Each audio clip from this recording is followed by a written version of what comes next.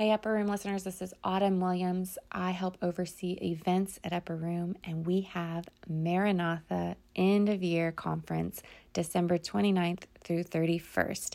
We're going to be at Trinity Church in Cedar Hill with some of our dear friends and our close family from Dallas and Denver and Frisco, and we want to invite you, our online listening community, to join us with a corporate Maranatha cry. We have a special discount code for you. It is 20% off your registration when you use the promo code Family Reunion. One word, Family Reunion. Go to upperroom.co to register and find more information. Hello, Reward Sabanda here, and I am so excited to invite you to listen to this incredible message on Thanksgiving by our very own pastor, Michael Miller. Listen, he drops some perspective that goes into the history of us as the Upper Room and what has positioned us as a community that gives God Thanksgiving morning, noon, and night. You do not want to miss this because in it is a recalibration that sets us and our families up to live lives that get access to God's blessing and incredible things. So it completely recalibrated my perspective, and I know it will do the same for you. So listen to this podcast, share this with someone, and let's go deep into this timely word on Thanksgiving and gratitude. Amen. So we've been talking through end times. I know Corey just tattooed Matthew 24 last week, as only Corey can. We're going to hop back into that next week, but I wanted just to take a moment this weekend and honor the holiday of Thanksgiving. I would be remiss if I did not teach on Thanksgiving. It is such an important revelation for our community. And it's one of these revelations that you grow up with, right? I've got a 3-year-old, a 5-year-old, an 8-year-old, and 10-year-old, and the first thing I teach them to do is to say these 2 words, thank you. But I realize that it's taken a lifetime. I'm still growing in the revelation around these 2 words, specifically when it comes to my relationship with Jesus. I start out every day with these 2 words to him. I was just looking at my journal. I journal most mornings. I journal, and I always have 2 words, thank you. And then I just start bullet pointing what I'm thankful for. And typically it's the same things. But I always start my day out just honoring the Lord in thanks. And I think that there's a grace that I've tapped into personally. I think there's a grace that we've tapped into as a community, as I'm going to explain here later, around a rhythm of giving thanks regularly. It's something that we can set aside and it becomes peripheral until we have the holiday or someone teaches on it. But my hope for you is that you, especially if you're young, is that you can really tap into the power of Thanksgiving. I think it's one of the greatest weapons we've been given as God's people. Yeah. You cannot be thankful for something you have not fully received. Let me say that again. You cannot be thankful, truly thankful, for something you have not truly received. Let me say it again over here. You cannot truly be grateful unless you've truly received that which you're being grateful for. So you can just say, thank you, God, and it's like a tip at the end of a meal. That's not what I'm talking about. I'm not talking about tipping God and giving him lip service. God doesn't need a tip. But I'm talking about rooting your heart, rooting it in the revelation that you have nothing, nothing outside of him. Yes, sir. Yes, sir. Yes, sir. So every morning, thank you for what? That breath. Come on. Thank you for what? Clothes. Thank you for what? Your eyes, your ears. Like I know this is meat and potatoes, simple 101, but man, in this world that's getting complicated, I want to center my lives around the meat and potatoes of the gospel. I want to center around the meat and potatoes of the faith. And this revelation of Thanksgiving is paramount in the days ahead. It says in the end times, Matthew 24, to hit that, the love of many will grow what? Cold. If your heart is a grateful heart, your heart won't grow cold. because it'll be tapped into and connected to the source of all that you have. And I'm going to show you the power of ungratefulness here in just a second. But like my 3-year-old, he's hilarious. He loves to pray. He's a constant mood, my 3-year-old. He's a funny dude. But when he prays, I want to pray. Okay, Truman, you can pray. We grab hands and he makes sure everyone's looking. And then he's like, thank you for, and he names everything that he likes on his plate. He'll leave out certain things, and then he'll go around the table, and you know the status of your relationship with Truman right there, because he will go, thank you for Mom. Doesn't he do this, Hannah? He goes, not thankful for Hannah, not thankful for Salem, thankful for Freeland, not thankful for Dad, which means you're not in right standing with him if you don't make the thank you list. But he is honest and he's connected to the power of this activity. I know I'm going to be thankful for things that I like, right? And so, I mean, he understands a very 3-year-old concept of the idea of giving thanks, but you know, the Bible says to be thankful in all things. Yeah. And in this age of entitlement, just self-centered yuck, Thanksgiving shifts the focus off of ourselves. Yes, sir.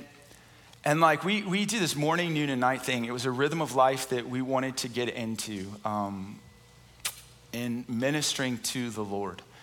And I've wrestled with how do we rightly do that? How do we rightly, consistently minister to God? How do we bless him? How do we set a table for him? How do we center our community around this one thing? And I'm unapologetic about continuing to talk about the one thing, because I know the one thing is unto everything else. And so how do we as a community, if this is the mandate that he's given us, someone recently was like, you guys, they were just poking holes at what I'm leading. And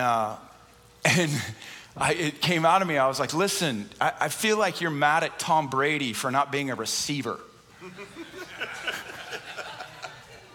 Do you know who Tom Brady is? He's like the greatest quarterback of all time. What do quarterbacks do? Quarterbacks throw. Yeah. Who do they throw to? Receivers. But it's like you're upset with me for who I'm not. Like it's like being mad at Tom Brady because he's not a lineman, or mad at Tom Brady because he's not kicking 60-yard field goals. No, Tom Brady's a quarterback. And I was like, there's certain things that Upper Room has, we've just decided that we're called from the Lord to do. And one of them is to set a table regularly for the Lord. And I get there's a lot of things we don't do, but this is like one thing that, okay, we've decided this is the position we're called to play in our city as a house of prayer, to minister to the Lord, morning, noon, and night. I get that there's certain things that we need to do better, but this is one thing we've set before us continually. So I was like, okay, what would that look like for us to do it? And anyone that's close to me and has been close to the journey of us understanding how to set this table, these 2 words are paramount to that vision and mission. Yeah. Thank you. Yeah. The Bible says we enter his gates with thanksgiving. Yeah. What's a gate? A gate is a peripheral boundary. Every stinking golf course I want to play on earth that I covet getting into has a massive gate that I can't play the course because I can't get through the gates. Not that I've tried, but my point is that gates protect outsiders from coming in. And the Bible says you enter the gates of what? The gates to the courtroom of heaven. You enter the gates with thanksgiving. Which means you don't show up to that gate empty-handed. You're going to show up to that gate with an offering, and it's an offering of thanks. Yeah. I call Thanksgiving the little hinge that opens up a big door. Largest door in the world, last time I checked. I got you thinking there. I can see your heads like, what would be the largest door in the world? It's NASA. It's the big doors that open up when the shuttle comes out to take off. It's 456 feet tall. But if you look at that door, there's little hinges that massive door sits on. And those little hinges make that door a door. Without those hinges, you just have a big wall. Wow. A door without a hinge is a wall. And I would say the same is true of a heart that isn't grateful. It's walled off. And if you want your door to be, the door of your heart to be open to the Lord and to others, thanksgiving is the key. It's the little hinge that opens up the door to your heart. I'm gonna try over here. Big doors, little hinges. Without the hinge, a door becomes a wall. You can't walk through a wall. You can't get into a wall. Why? Because a wall's a wall. There's no door on this wall. It's a wall. This is what some of our hearts are because we've lost the attitude of thanksgiving and gratitude. And I don't feel thankful. It's not about how you feel. You don't know what I'm going through right now. I'm not concerned with what you're going through. My gratitude takes your eyes off you. Yes, sir. Gratitude reminds you of what you've been given. Thanksgiving, what are you giving? Thanks for what you've received. The Christian life begins with receiving. It doesn't begin with doing. It doesn't begin with flexing. It begins with you seated in a chair, receiving from the Lord what only you can from him. And so the natural response to the proclamation and demonstration of the gospel is the celebration, which comes to these two words. Oh, thank you. Thank you for what? The offering. Thank you for what? The finished work. Thank you for what? Forgiveness. Thank you for what? Loving me when I was your enemy. Thank you for what? All the benefits. Who forgives all my sins, who heals all my diseases, who redeems me from the pit. Thank for what? I mean, you start just looking back.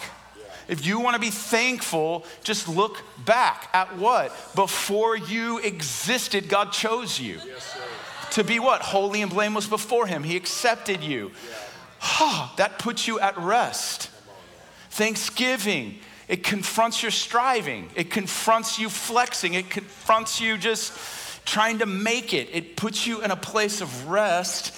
And I believe it gives you leverage over your present reality. Why? Because of what he has accomplished on your behalf. Yes, sir. Yes, sir. Jesus has already come. Jesus has already died. Jesus has already displayed his love. Jesus is already ascended, seated at the right hand of the Father. He has already been given the name above all names. Jesus Christ is Lord. So what do we say? Thank you. Some of you getting delivered right now.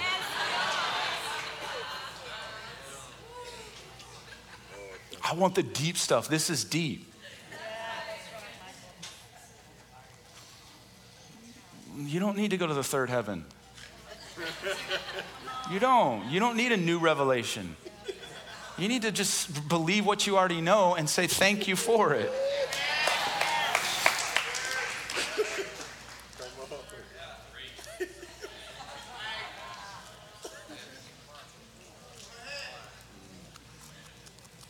Thank you.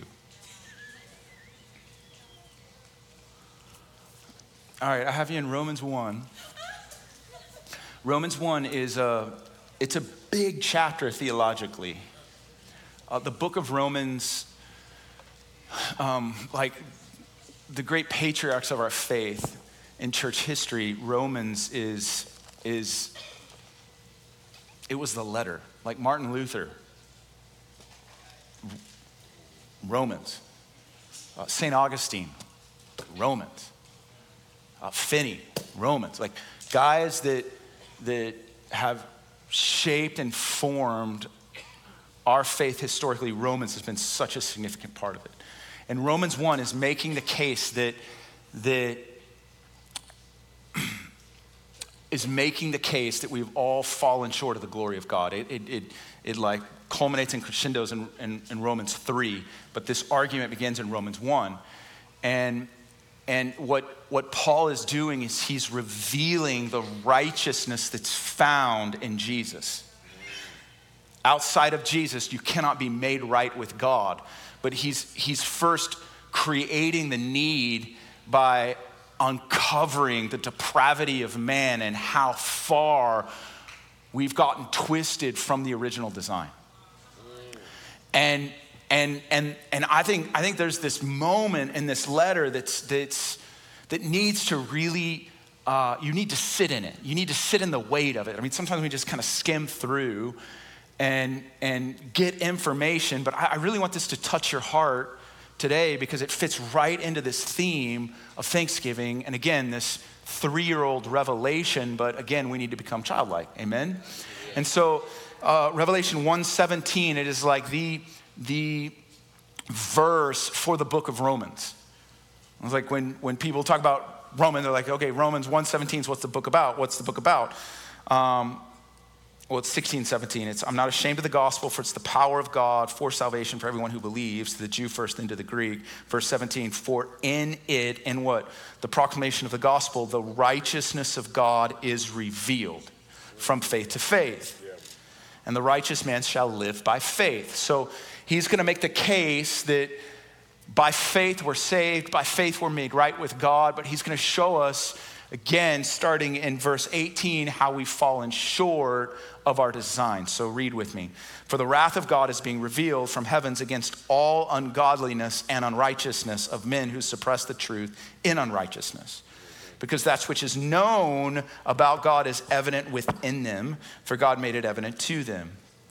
Look at this. For since the creation of the world, so since God created the world, his invisible attributes, which God, you cannot see him, but he's saying his invisible attributes, eternal power and divine nature, so who he is and what he does, have been clearly seen.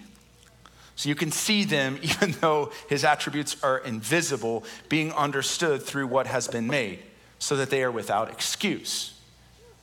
So God can be revealed, a revelation of God can be seen when you walk out the doors and you look at what he has designed and created. Now the highest revelation is Jesus, but he's saying that you can know God through creation.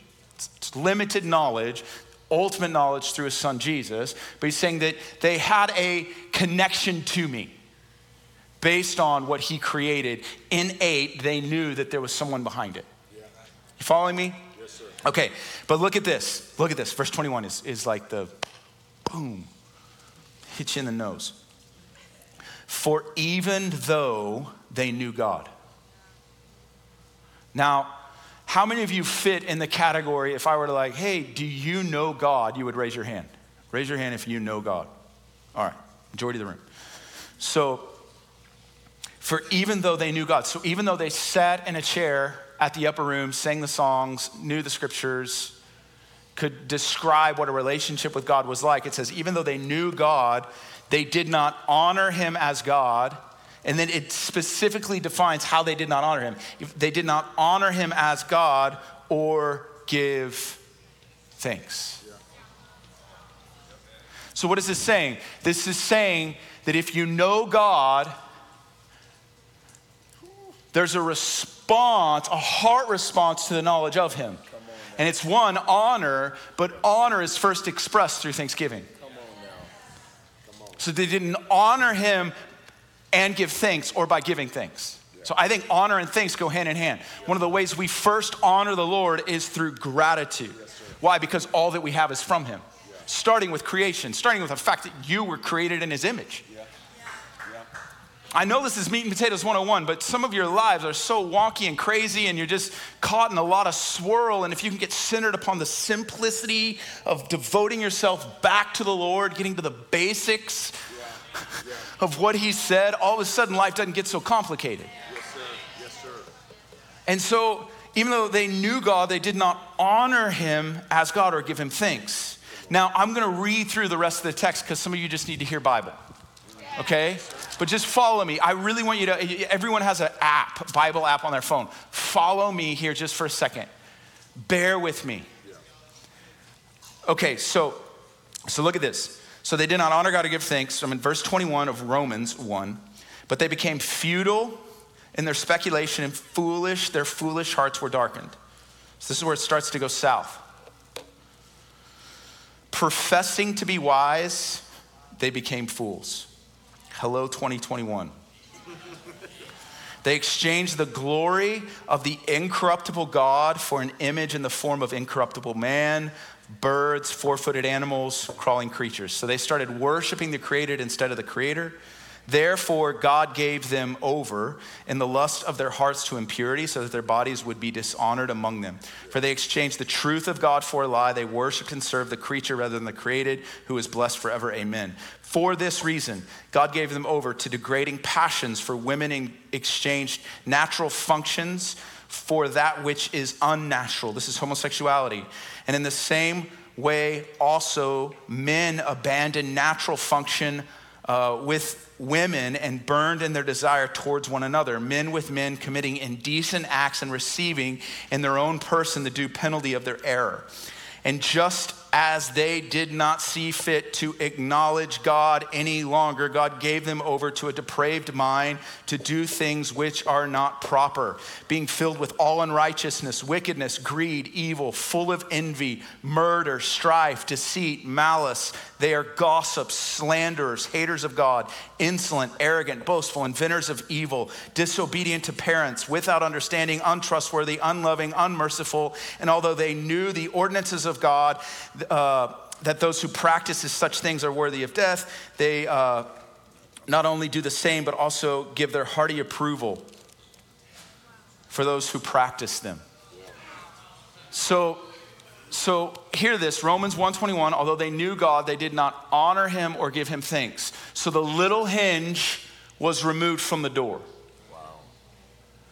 And the door became a wall. And behind the wall came this list. It's dark list. You can't see it, but it's very dark. Here's the list. Futile in mind. All of this is listed. We just read it, but I'm going to read it again just in case you didn't hear me. Futile in mind, foolish in heart, lust consumed them. Their body was dishonored, exchanged the truth of God for a lie, worshiped created instead of created. They became twisted in their passions and desires. Homosexuality is listed in this text. But, you know, let me jump over here real fast. So is disobeying your parents, right?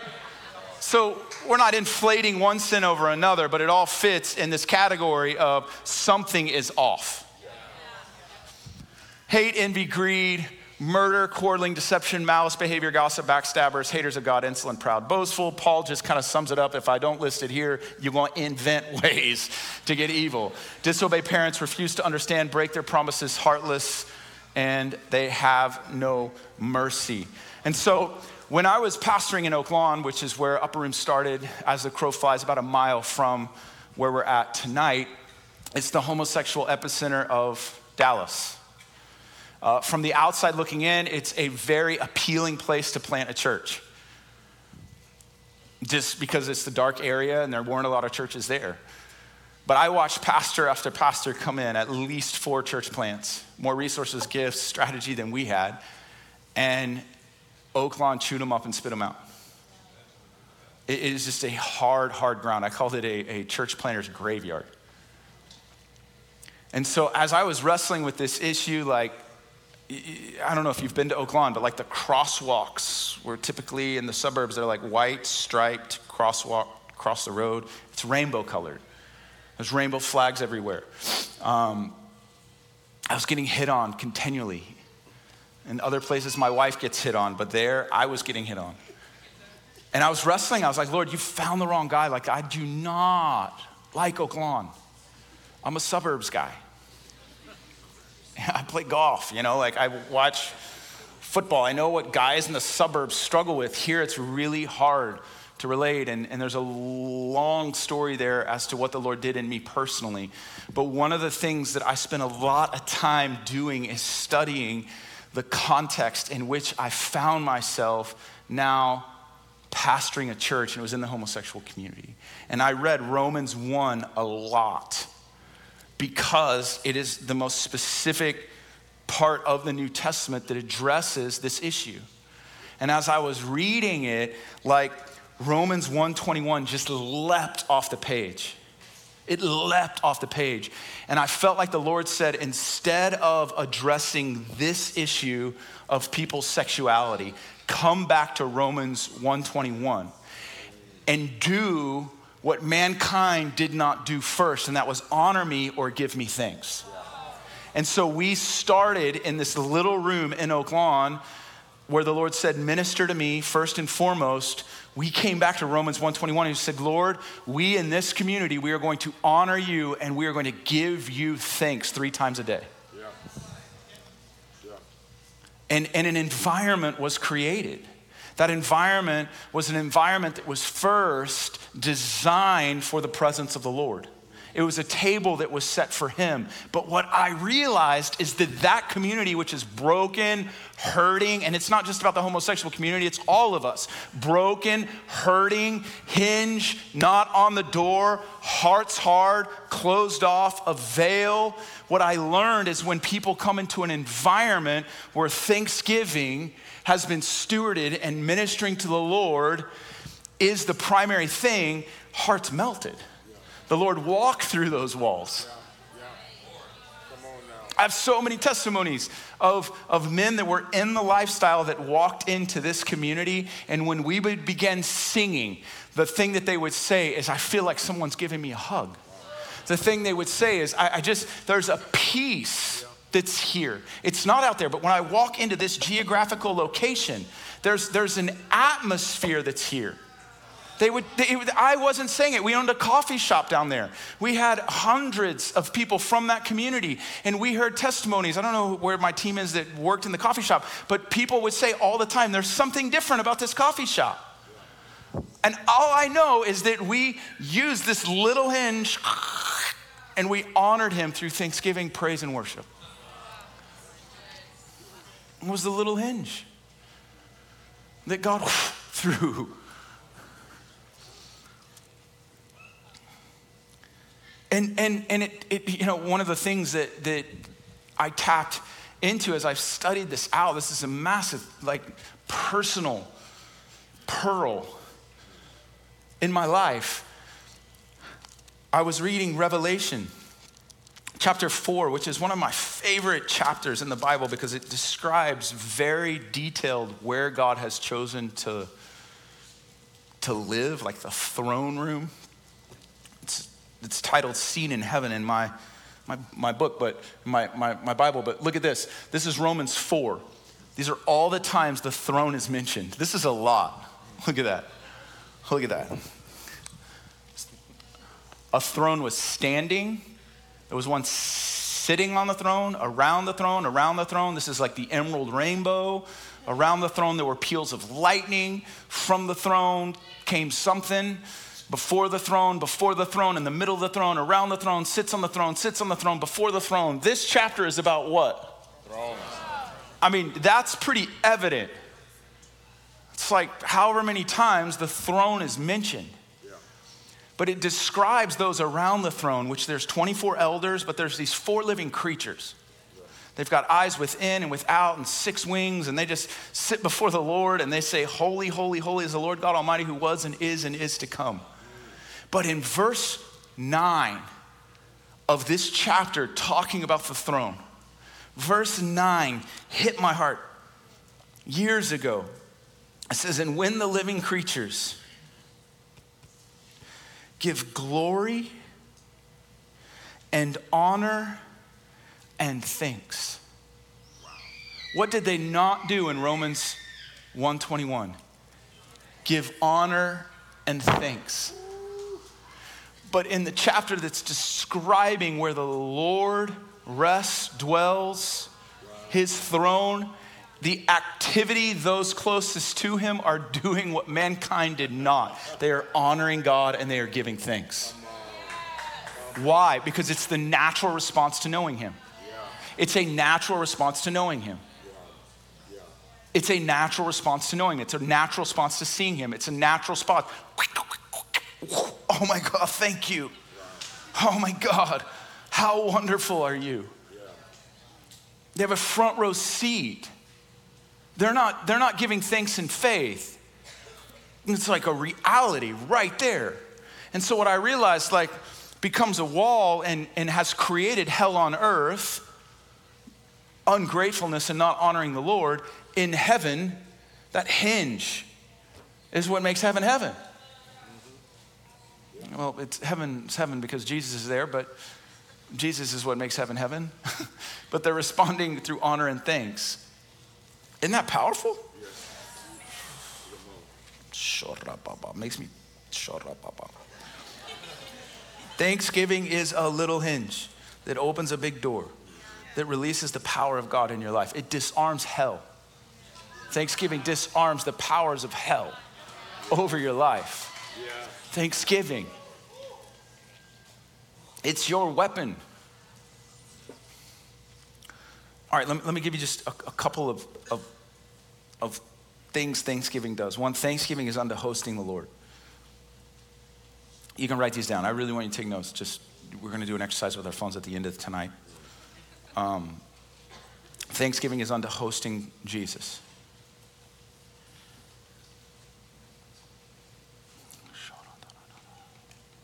Do you remember Psalms 132?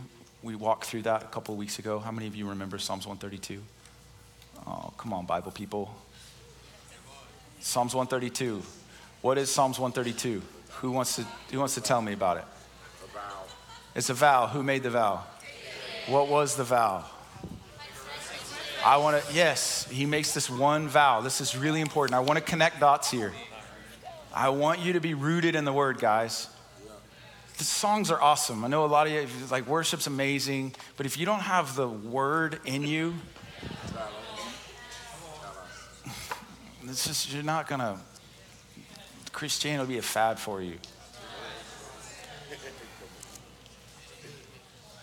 I've failed you if this becomes a fad and just a cool thing. So Psalms 132, again, I want to put this before you. It's a vow that David made that changed the course of history. He said, Lord, I want all my energy and strength and days to be unto finding a resting place for you. Yeah. It's what made David David. I want to find a resting place. Well, in 1 Chronicles, flip over there. Let's go 1 Chronicles 13. 1 Chronicles. You getting good teaching tonight? 1 Chronicles 13, verse 3. David's going to fulfill the vow to the Lord as king. First decree he's made as king. First thing he says we're going to be about as a nation. If you've heard me teach at all, you've heard me teach 1 Chronicles 13:3. He says, let us bring back the ark of God for us, for we did not seek in the days of Saul. All right, so this is him fulfilling Psalms 132. So how does he do that? Well, he puts the ark on a cart, and that doesn't go so well. The cart falls off. Uzzah reaches out, touches it. Uzzah's dead immediately. Reproach to the mission. He stores the ark in a barn for 3 months, and he gets in the scriptures. And the story's revisited in 1 Chronicles chapter 15. So flip over 2 chapters. Verse 1. Now David built homes for himself in the city of David, and he prepared a place for the ark of God and pitched a tent for it. So this is him fulfilling Psalms 132. And David said this. This is what David learned about hosting God. He said, no one is to carry the ark of God but the Levites, for the Lord chose them to carry the ark of God and to minister to him forever. So this is ministry to him. It's a select group of people within the tribes of Israel. It's the tribe of Levi. They're going to minister to him forever. So he surrounds the ark with the Levites. They're musicians. 1 Chronicles 15, if you're artistic at all, read 1 Chronicles 15. It describes who the Levites are. Singers, musicians.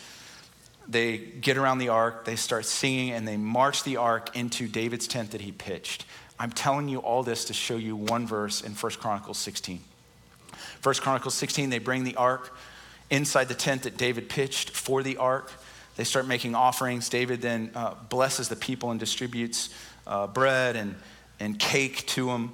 And then in verse 7, this is the scripture. Then on that day, what day? The day that David brought the ark into the tent. The day that David fulfilled his vow to the Lord. The day that David said, we're going to seek the ark of God. They're going to seek him as a nation. Look at what he does. David on that day first assigned Asaph, chief Levite, father of the tribe, and his relatives to give thanks to the Lord. What did he basically say? If reward is Asaph, come here. Here's the ark. I'm king. You are your Levites. Okay, I'm going to go be king. You stay here. I'm going to pay you full time. Give thanks to the Lord. And he walks out. And so Asaph, I wonder if he's like, this is it? All of this? You just want me to sit here and say thank you? Yes. David tapped into the power of this revelation. You and your relatives stay here, and the primary thing you do is just thank God. For what? For being our God. For what? For being our leader. For what? He assigned them. He didn't say when you feel like it. No. You're going to be assigned. You and the thousands of people under you. What are you assigned to do? Make noises of thanksgiving. Give thanks to the Lord. Give thanks to the Lord. Give thanks to the Lord. Wait, you're leaving me here? Yeah, I'm leaving you here. For what? Give thanks to the Lord. I'm going to go rule and reign. I'm going to go, and if you look at chapter 16, he's told he can't have the kingdom. In 17, David goes out and he kicks butt. He conquers nations. He gathers wealth. What are Asaph and the boys doing? Thank you. Thank you. Thank you. Thank you. What's David doing? Ruling and reigning. It's the in and the out. Come on. Thanksgiving is so much more than a holiday. I'm grateful for the holiday. I'm thankful for it. I think it's amazing that our nation has a day that we stop to give thanks. I think it's amazing. But this revelation is a profoundly spiritual, and it is a foundational revelation for you as a believer in Jesus. Thanksgiving unto hosting Jesus. Thank you. So Thanksgiving's unto hosting Jesus. Second, Thanksgiving's unto deliverance. Write that down. Thanksgiving's unto deliverance. You're familiar with the story of Jonah. I'm not going to read it for time's sake, but Jonah ends up in the belly of a whale. Why? Because he was running from God. He was rebellious. He ends up on a ship, storm hits. He tells the guys, hey, listen, I'm the reason this is happening. Toss me overboard. Toss him overboard, a whale swallows him up. He's in the belly of a fish. What do you do when you're in the belly of the fish? Well, you realize you're in the belly of a fish. And when you're in the belly of a fish, you realize you can't get out of the belly of a fish. You got yourself into this situation, but you can't get yourself out. And many of you, this is where you're at tonight. You got yourself into the situation, but you can't get yourself out. Why? Maybe you're in addiction. Maybe you're living a double life. There's people in here that are living a double life. You're one thing when you're here at church, but you're another thing tomorrow morning. You're another thing Friday, Saturday night. You're living a life of duality. And I would say you're in the pit. It's a miserable existence to be a double-minded man. Yes, sir. Yes, sir. It's miserable to be half in on this journey with Jesus. I think it's worse than actually just being rebellious and like, forget you, God. It is so challenging living a life of duality. And if that's you, you're in a pit. What do you need? Deliverance. So what do you do when you're in a pit? You cry out. Who do you cry out to? You cry out to God. Now, Jonah chapter 2 is 10 verses. So Jonah 1 is him running. Jonah 2 is him in the belly and what he does. Jonah 3, he gets spit up and he goes to Nineveh, preaches. Jonah 4 is he's mad at God because of the results of his preaching. So it's 4 chapters, not a big book, but we're starting here in chapter 2 with Jonah's cry to the Lord from the belly of a pit. The first 9 verses are him describing his plight. I'm in the belly of a fish. It's dark. I can't get out. Help. But in verse 9, with shouts,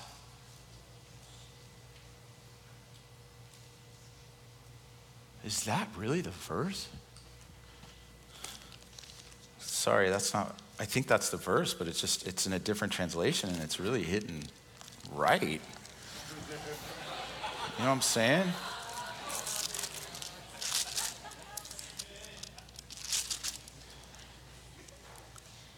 Oh, there it is. Yeah, is that what was the previous one? Oh, okay, here's 9, sorry. But I will sacrifice to you. What will I sacrifice to you? A voice of thanksgiving. That which I have vowed, I will pay. Salvation's from the Lord. Salvation's only found in you. Lord, in the pit, I'm going to give you thanks. Thanksgiving's found in the pit. And look at verse 10. Irresistible to God. All right, spit him out. From thanksgiving, then the Lord commanded the fish and vomited Jonah upon the dry land. This is you acknowledging you need a Savior. Lord, I can't get out of here, but thank you that you see me in this pit and that salvation only comes from you. If you can genuinely thank him in the pit for that, transformation comes.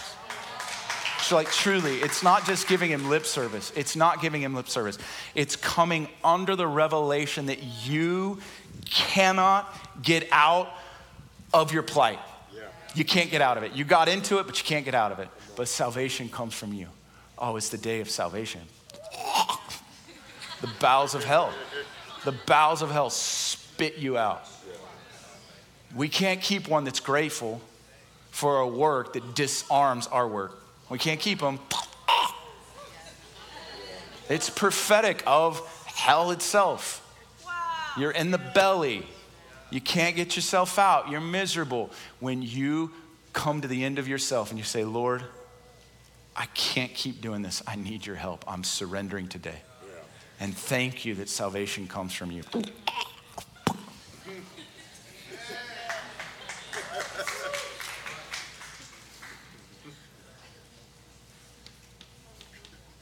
Thanksgiving unto life. John 11, this is how Jesus resurrected Lazarus. Lazarus was dead for 4 days. He wept with Mary.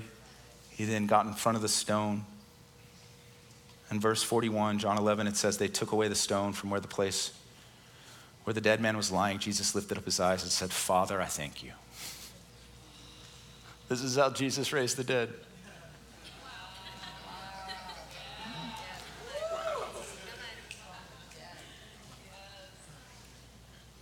I mean, if it was up to me, I would start doing charismatic, like calisthenics. Like, in the name of Jesus! You know, like I would go to all these default, like, no. He dials in. Father, thank you that you hear me. And it's from that he gets the leverage to declare Lazarus, come out. He raised the dead through Thanksgiving. I mentioned this morning. I've seen a lot of mothers, especially, resurrect children through the power of Thanksgiving. Thanking God for the destiny over their child's life. Speaking into the funk, the darkness, the situations that seem helpless. He just wept, but Jesus got above all of it and he goes, no, I thank you that your perspective is higher, better, truer than mine. Raises the dead. Thanksgiving unto multiplication. John 6:11. This is a story you're familiar with. Jesus had all the people recline, sit down. He took a young boy's loaves and fishes. He took the fish and Jesus looked up and he gave thanks for what he had. And through the gate of thanksgiving, the Lord touched what Jesus had in his lack, in his need, and he blessed the multitudes. Thanksgiving. And I think it's actually the key. If you can just be grateful for what you have, it blesses what you have and it multiplies what you have. Yes, sir. So this is John 6:11. Having given thanks, he distributed it to those. So we call this miracle the feeding of the 5,000. We call this miracle, there's the feeding of the 5,000, the feeding of the 4,000. It's supernatural that the bread was multiplied, which is profoundly like a wild story in the natural, looking at it, that the little became much in the hands of the Lord. But later on in John, verse 23, John 6:23, it's So this is later on after Jesus walks on the water. So he multiplied the bread in the day, he walked on water at night, and then he went to another region. That's why he was walking on water. He was going somewhere else. But small boats from Tiberias, which were across the way. Again, Jesus has walked on water. He left people. There were boats there. Those boats followed him, and this is describing where those boats had come from. It says those boats, those small boats from Tiberias, near the place where they were the day before, but near the place where they ate the bread. And then heaven records it. I think it's so interesting that John says, after the Lord had given thanks. So heaven's record isn't that the bread was multiplied. Heaven's record is that Jesus took the bread and gave thanks for what he had. Yeah. What is my point? We look at it and we go, well, that's where bread was multiplied. That was the miracle. Heaven goes, no. The miracle is that there was one that had lack and he just gave thanks for what he has, knowing that God's his provider, and he multiplied. So heaven's record was different than ours. Heaven's record is that no, that's the place that someone was grateful and they're little. Wow. It's like the testimony recorded was, whoop, he was grateful. He didn't beg. He gave thanks.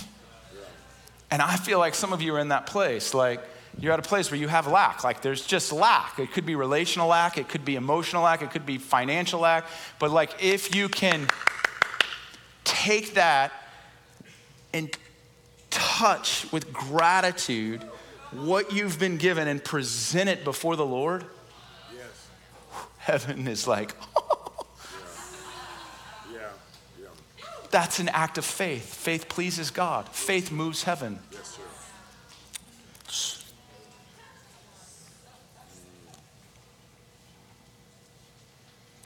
It's heaven's password. Thank you. It's like, I don't know if there's not actually, maybe Jesus is the password to get in since he's the way, the truth, and the life. But next to Jesus would be, do you know the code? I do. What is it? Thank you, Jesus. Come on in. It's like there were those that didn't prepare for the wedding feast and banquet. And like, well, how do you prepare? Thank you that I'm invited. Thank you that you see me. Thank you that you know me. Like an entitled kid as a parent, I do not want to raise entitled kids. I want to raise kids that are grateful. Because grateful centered on humility. Grateful centered on it ain't about them. And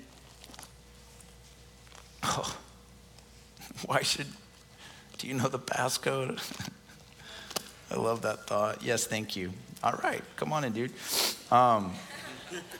So Psalms 100 verse 3, it says to enter the gates with thanksgiving in our hearts. So we're going to do that. We're going to do it two ways. First is we're going to take communion. Communion's on your chairs. This is another powerful revelation around Thanksgiving. I didn't teach on this morning, but Paul, was this helpful tonight? In 1 Corinthians 11, Paul is talking about the Lord's Supper, and in verse 23, 1 Corinthians 11, 23, look at this. He's talking about this meal, which, do you know, in more of the liturgical communities, what do they call this? Does anyone know what they call this? Eucharist. They call it the Eucharist. Have you ever heard that term, Eucharist? Yeah. Okay, do you know what Eucharist means? Eucharist means to give thanks. It's a Greek word to give thanks. Yeah. So this is called Eucharist because it's where we come to give thanks. And Paul on 1 Corinthians 11:23, it says, for I received from the Lord. So Paul actually didn't meet the Lord till after the Lord was glorified and resurrected. He persecuted the church, but at some point we know the Lord came to Paul specifically to talk about this meal. Because he says, for I received from the Lord. I received from the Lord that which I delivered to you, that the Lord, in the night in which he was betrayed, so Judas betrays him, the night in which he was betrayed, he took the bread, and what's the next word? He gave thanks. Here's our theme again.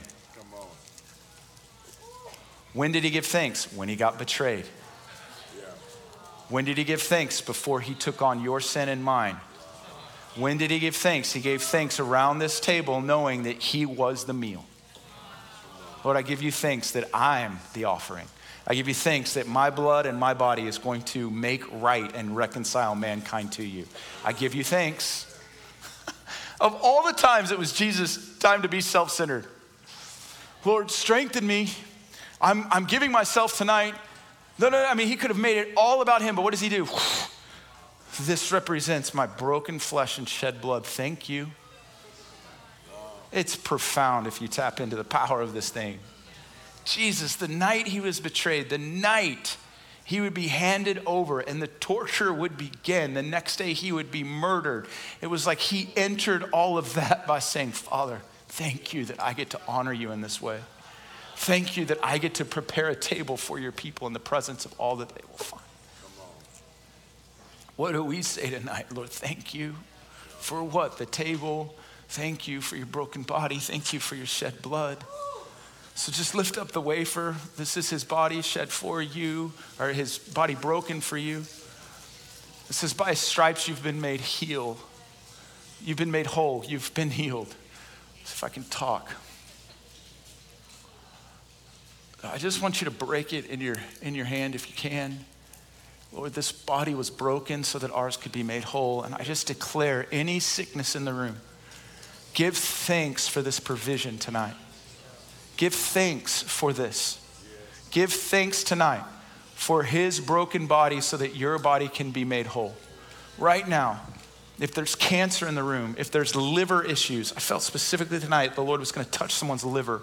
If there's heart issues, if there's blood issues, if there's diabetes, if there's chronic illness and pain, if there's fear of COVID, we declare, Lord Jesus, your body was broken so that ours could be whole. And so we give you thanks tonight. Receive his body.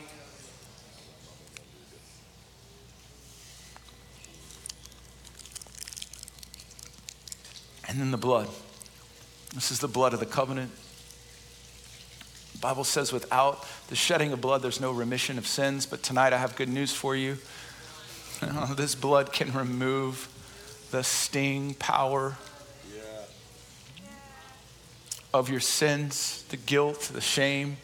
This blood is sufficient to cleanse your conscience before the Lord. So give thanks tonight for the blood.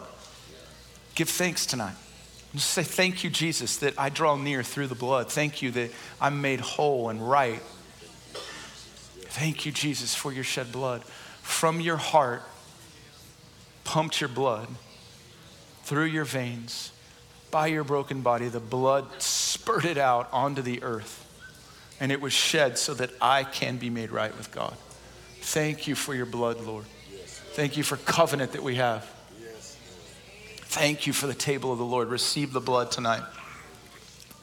In Jesus' name. All right. One last thing. Get your phone out.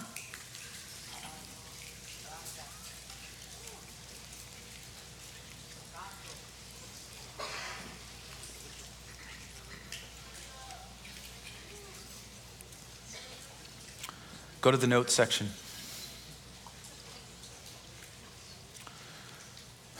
At the top of notes, I want you to say, thank you, Jesus.